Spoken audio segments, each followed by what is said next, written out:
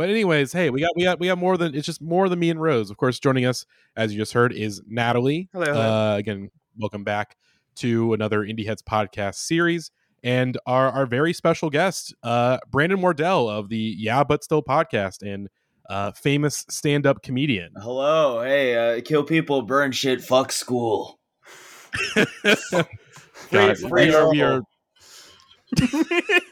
we are returning to tradition. Be freed. I don't. Did they ever get around to that? It's unclear. It's unclear. I mean, it is funny that he was just at a boarding school. Yeah, it was like, I mean, he literally after interviews, like over the years, he's just like, yeah, no, like I'm fine. I'm fine, guys. Yeah. I was fine. I was just in Samoa. I needed help. Right. I needed help. I need to get away from everything for a little bit. Like it's all good.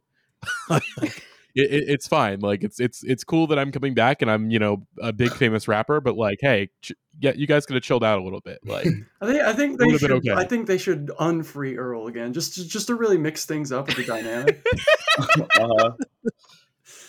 He goes back to boarding school at age 30.